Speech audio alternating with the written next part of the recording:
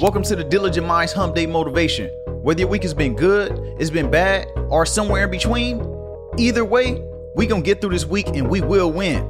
Without further ado, here's your message to help you get through the rest of the week. You need to say less and do more.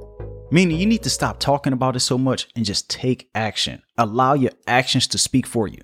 Because many times we want to share the things that we're going to do, the things that we plan on doing, all the plans that we have or things that we have in play.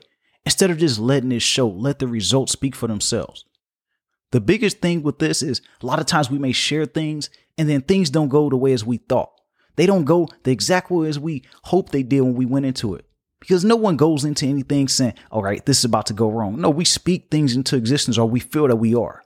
Sometimes things are out of our control and we can't do anything about it. So that's why we need to let the results speak for themselves. Don't talk about it so much. Just let the work speak for itself. You don't have to broadcast. You don't have to share with everyone. Everyone will see the results once they manifest. So that wraps it up for today's episode. Don't forget to go ahead and check out all the links down below. Go ahead and enjoy your day. And remember, everybody has greatness within, even you.